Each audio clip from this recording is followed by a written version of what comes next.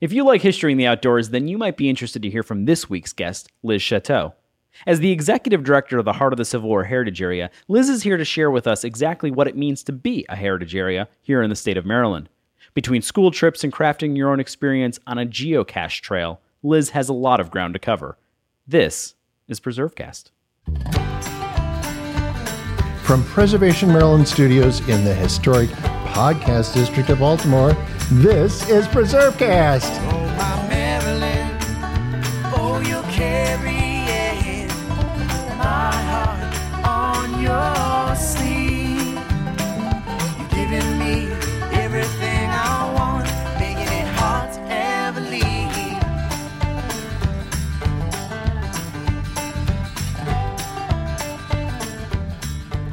This is Nick Redding, and you're listening to PreserveCast. Today, we are joined by Liz Chateau from the Heart of the Civil War Heritage Area, which covers a 3-county area here in the state of Maryland.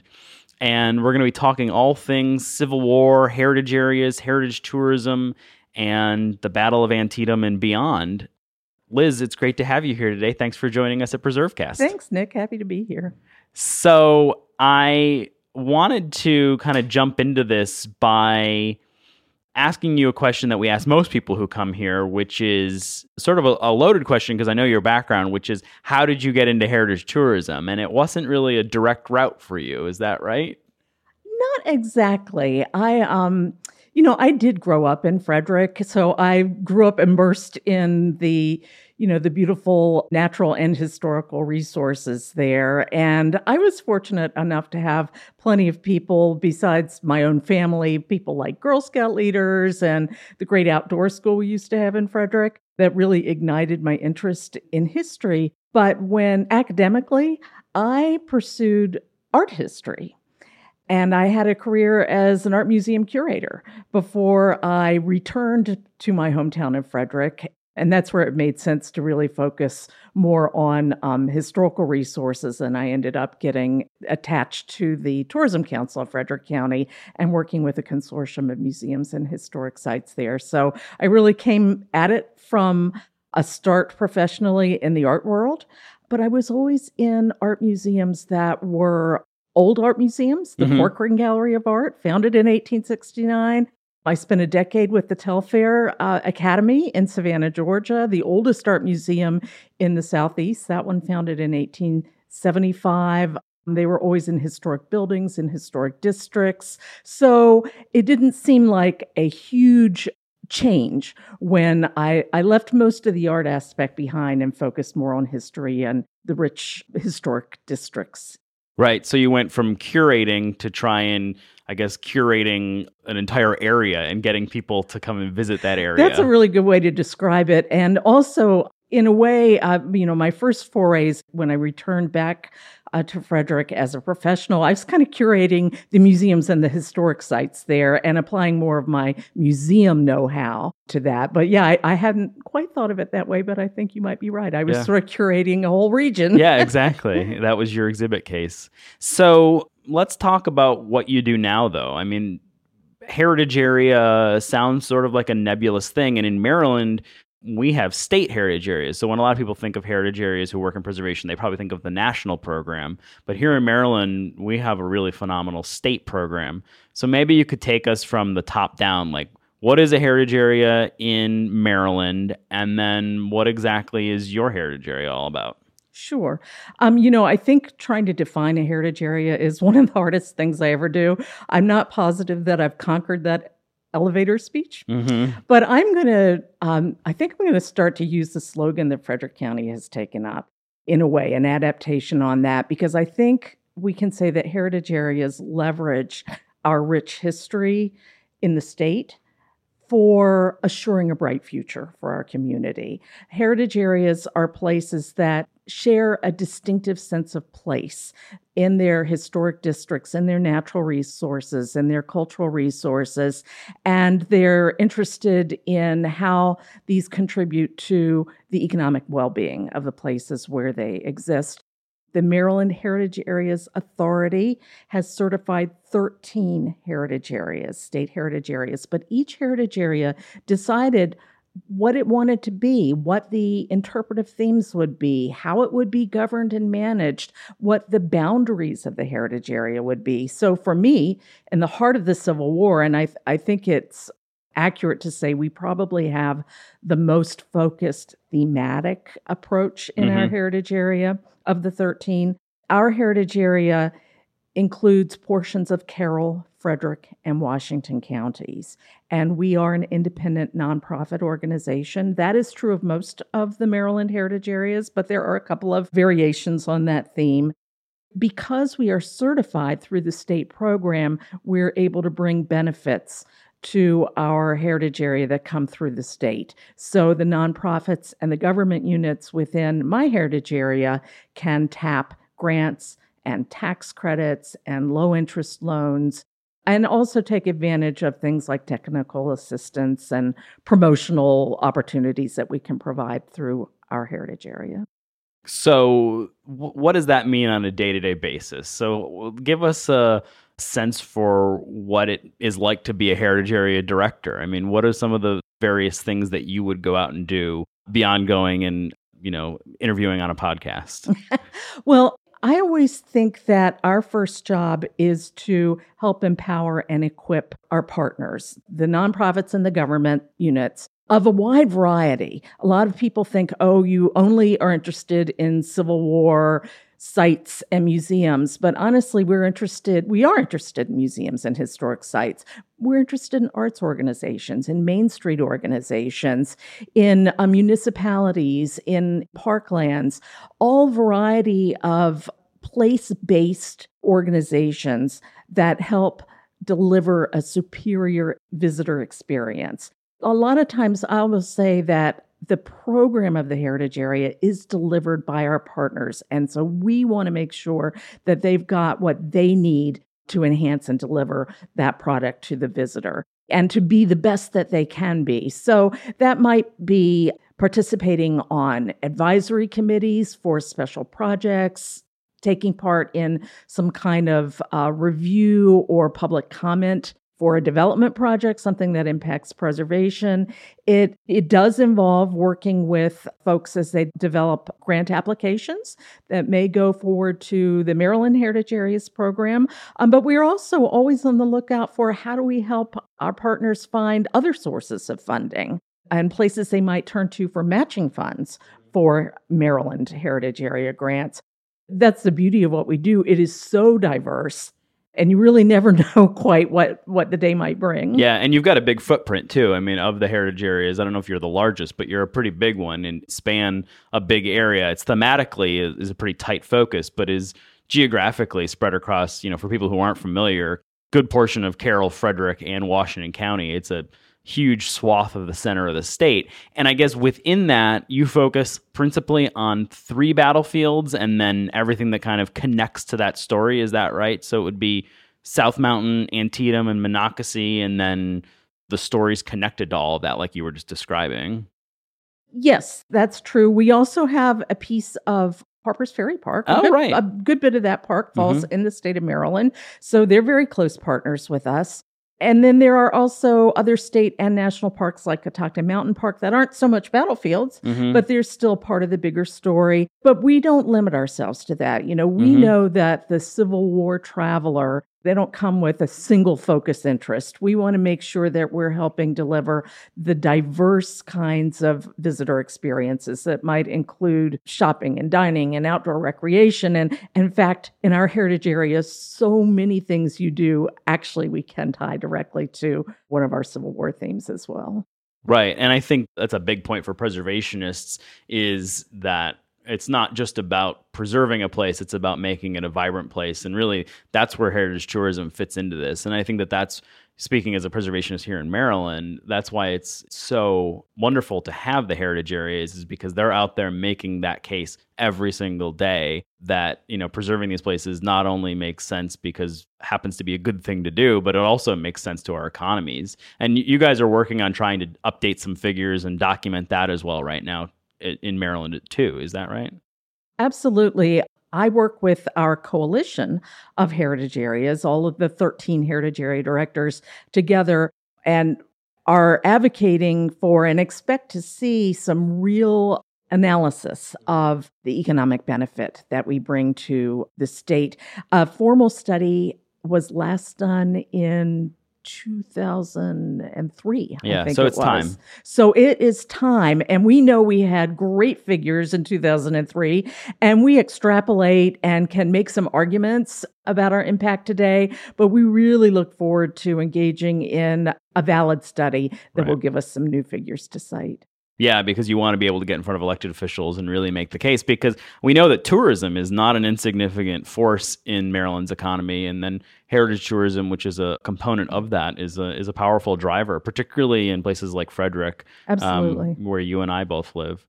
So what are some things that you guys are working on, specific initiatives that you would want to tell us about that the Heart of the Civil War Heritage Area is working on? Obviously, you're doing grants and you're doing all of this good work and supporting your partners, but you do have your own initiatives as well. And there's a couple of them I know you wanted to mention. One of the focuses for us right now is an education initiative, our Preservation Education Initiative. In all aspects of what we do, we argue that the Heart of the Civil War is a great base camp for exploring our Civil War heritage here in the state of Maryland, but also for visiting places like Gettysburg and Manassas and the nation's capital or the city of Baltimore. We know we're a great base camp, and right now we're taking that notion to the student group tour market because we know we are an excellent base camp for the student groups that are coming in big numbers already, but they're taking in the nation's capital, and they're often in that same visit going to Gettysburg, which is great. And it's very close, too. I mean, for someone who's listening not from Maryland, the distance between Frederick and Gettysburg is... it depends on exactly where you are. And how fast you're going, I guess. Right, and how fast you're going, but maybe 40 minutes. Yeah, so we're talking really close. And if you happen to be staying in the northern part of the county, or perhaps in Westminster, also in my heritage area, that time distance is even smaller. We're working to make the case that student groups, those end of the year class trips at the end of 8th grade, at the end of 12th grade, those kind of things, we think they can stay in our heritage area. They can stay more economically. They can do the nation's capital. They can go to Gettysburg. They can have a really rich and varied experience right where we are. They're in a place where they can get out and hike or paddle and have that kind of outdoor fitness component. So how do you make that happen, though? I mean, do you just go online and tell them about what great resources do you have? Do you meet with the person who kind of oversees all of this? Because I think that, what you're trying to do is great for Civil War, but say there's someone, in another central location, but they happen to be in Oklahoma listening to this. How are you trying to actually strategically get these people to do this great thing? I mean, you've got all the resources, everything's perfect, but how do you make the case? Well, we do have a strategy here, and it's one that we know we have to be ready to be in it for the long haul because we're also changing cultural patterns. The tour operators that are bringing these groups out here have got patterns that work for them, and we're asking them to think a little differently about something that they may not perceive as being an issue. So part of our strategy has been to get in front of the teachers themselves. We recently launched an online education portal that includes a couple of tracks. One is in the classroom. And for that, we have developed 11 nationally linked to standards lesson plans that address thematic topics that can be very flexible for teachers really of any discipline and in any location to do in their classroom. It could make a perfect post-visit activity, but even for teachers that are never going to get out here, they can take those activities, they can do them in the classroom, and they can adapt extensions in their own communities to use. And then are you using analytics to track if that's being used? How do you know? Is it anecdotal? We have an online discussion board. That is one of the ways that we think is going to be the best opportunity for real feedback. And we do some analytics, but we're also relatively new in this. So we don't quite have a lot of background yet. So just so that we know, if someone wanted to see this that you're describing, where would they find this? At our website, heartofthecivilwar.org. I will say, in addition to the in the classroom piece, because we know teachers have to be able to argue anything they do in terms of how they're meeting their standards and how they're spending their instructional time, but we also have outside the classroom. And this is where we have sample itineraries and we have travel planning assistance. And in that, we've also got some funds that are helping us with marketing directly to tour operators, trip planners, and we've begun to participate in the Student Youth Travel Association, which is an opportunity to actually have appointments with tour operators who then, we hope it's kind of a speed dating situation, but we hope that we'll have sparked that interest so they'll begin to look at. So this is a serious strategic, we're talking the serious business of heritage tourism right now. It's serious. And as I say, we know it's going to be a while. It takes a couple of years once you begin to go to the market to begin to see the fruits of your labors. The Delaplane's newest initiative with us, now that we're out there, we've got our portal live. We're starting to work with some of our smaller sites on something we call museum education intensives. And this is where, we know our big battlefields and places like the National Museum of Civil War Medicine are ready to go with outstanding experiences. And many of our small sites are too, but we were able to bring in some coaching for 6 of our smaller organizations to help them be specifically ready for our sweet spot, which we think is middle school, probably 8th grade social studies students. That's kind of our target spot. Okay. We've built in a lot of flexibility because we want students of all grade levels and all disciplines to be able to come and enjoy this. But we've got a few sites that we're now coaching into developing some program for that specific audience. Yeah, so adding some capacity to your Absolutely, partners, capacity building. Goes back to what you initially said about what it is that heritage areas do best. So we are going to take a quick break here.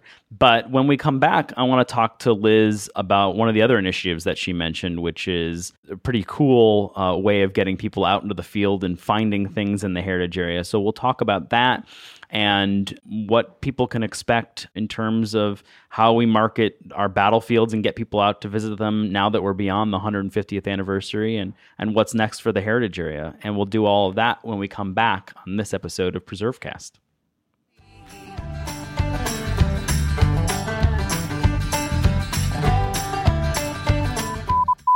And now it's time for a preservation explanation. Soon, you'll get to hear Liz and Nick talk about an exciting partnership that the Heart of the Civil War Heritage Area has set up to create geocache sites. If you're unfamiliar, geocaching is an activity where hikers and other outdoorsy folks use GPS technology to locate small weatherproof boxes, or caches, sign the logbook inside the cache, and sometimes leave their own tokens and knickknacks for future geocachers. You'll hear plenty more about geocaching later on from Liz and Nick, but even if you're an experienced geocacher, you might be surprised to hear that activities like this did not begin and end with GPS technology. In fact, people have been recreating with logbooks and weatherproof containers since the 19th century. And this all got its start in that sunniest and most outdoorsy of countries, England. Specifically, in Dartmoor, a large moorland area in the southwest of England that is now one of the United Kingdom's national parks. You see, sometime before 1854, a well-known guy named James Perrot, who made his living showing Victorian-era nature lovers around the forests, streams, and shrub-covered moors of Dartmoor, decided to leave a bottle by Cranmere Pool, a particularly challenging area to reach by foot. Perrot left his own calling card in the bottle and shared his idea with visitors and locals alike, that anyone who was capable of finding this hidden container should leave their own calling card to mark their achievement. In the first few years, very few succeeded in finding this single obscure spot, but Perrot talked to a lot of people in his occupation as a guide, and by 1888, a newer generation of adventurers decided to switch Perrot's bottle up for a tin box, and visitors began leaving self-addressed postcards instead of calling cards. The idea there being that whoever found the box next would send the letter they found when they got home.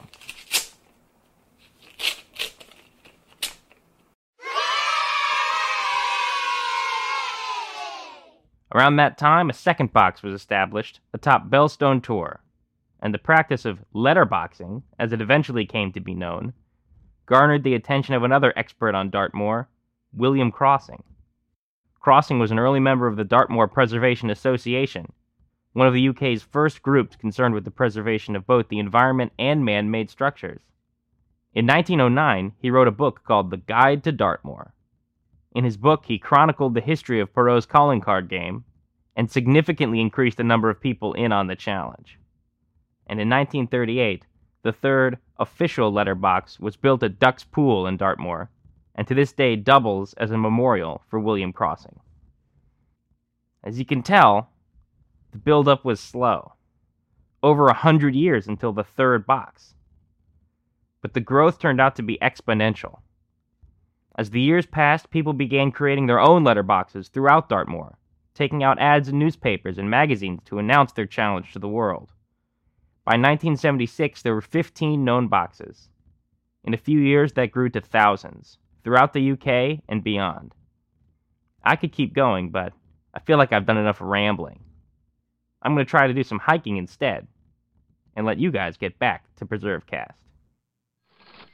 Do you have questions? We may have answers. If at any point during this podcast you've thought of a question that you have for us or maybe one of our guests, we'd love to hear about it.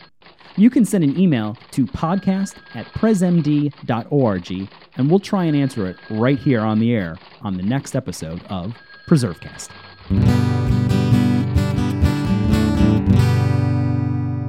This is Nick Redding, and you're listening to PreserveCast. We're joined today by Liz Chateau of the Heart of the Civil War Heritage Area, which covers a 3-county area in the center of Maryland and focuses thematically on the Civil War heritage and history of the Old Line State.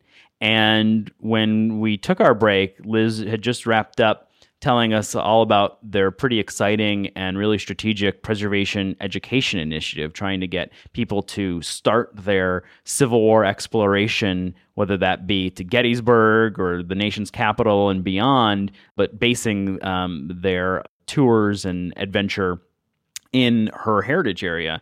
But there was another initiative that we had talked about previously that we thought would be a cool one to talk about here that you guys are working on. What's that one? Well, in October, we were excited to launch the Heart of the Civil War Geo Trail.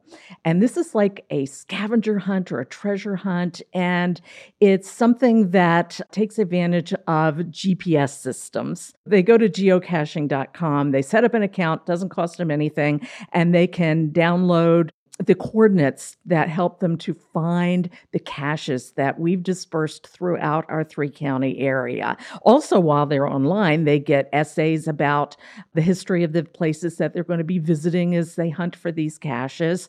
The caches, in our case, we have 16 of them. We planned on 15. We put a little bonus in there. And at each location, there's a little hidden treasure for folks to discover. They log in that they've been there. They collect a code word, and they fill out a passport. And folks that successfully find at least 13 of the caches, which in our case does require them to visit all 3 of our counties, they can turn that in and receive a little prize that we're offering. And we've learned that these things are highly sought after. Okay, so... what is the prize? Are we allowed to know, or is that a secret sure, too? You can know. Oh, okay. The prize is, right now the prize that they earn is a path tag, which is a small special little coin that is a collectible among geocachers. The first 200 actually qualified to receive a geo coin, which is an even bigger deal. And all of the initial 200 geo coins have been given away. Wow, so I mean, 200 went pretty quick then, it sounds like. It went very quickly. And we do have more coins now, but now the coin is something they can purchase, and the free prize is the path tag. So how many people have done this? Do you have numbers on that? We know that we have, I would say we probably have between 300 and 400. I don't have the current number right now. But that's a lot. Right. We launched it in October. And so, of course, we saw a little bit of a slowdown in the coldest of the winter months. Not that they were that cold this year, but we also expect it to really pick up right about now, as spring is coming. So have you done it yourself?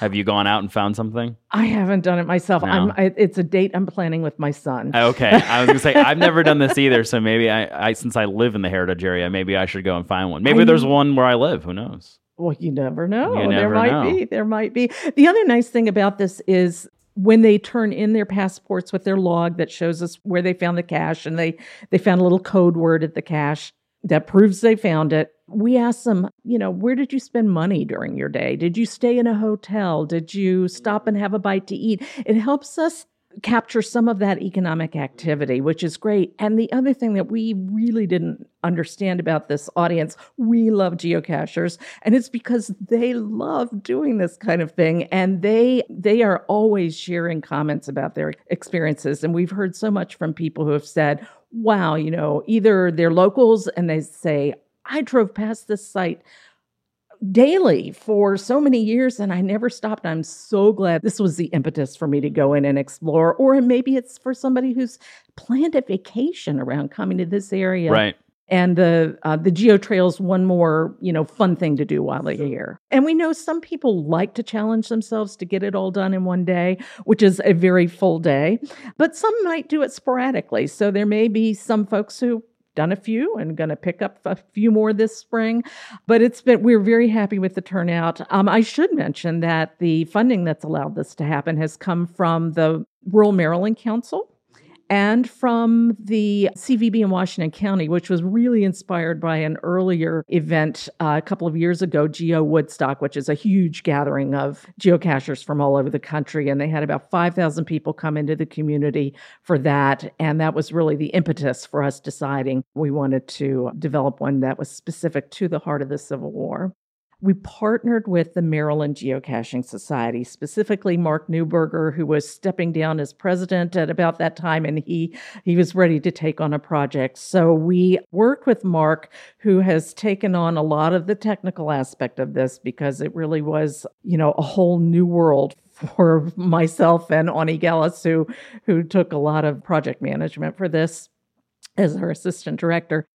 And, at the locations, I have to be careful not to give too many of them away. But but they're some of the big sites, but they're also lesser known places. So were you able to get them on national parks?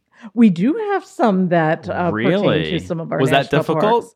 We are starting to see more openness about doing that. And partly because the Maryland Geocaching Society had already done some work along the John Smith Trail. And, they'd begun to make some relationships there. And of course, we have great relationships with the national parks in our heritage area, but it's not all national parks. It's also some lesser known places.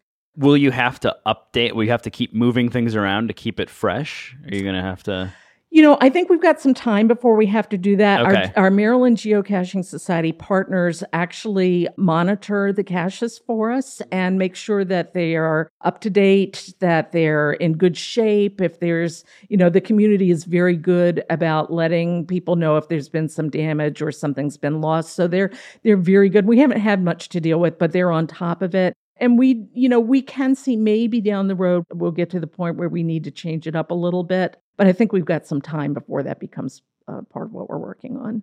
That's pretty cool. So looking here broadly, we just went through, obviously you're intimately familiar with it. Maybe not every listener is, but we just have concluded a few years back here, the 150th anniversary of the American Civil War, which meant a big deal to your heritage area. Obviously, you had really 5 years of events and really great programming throughout all of that period.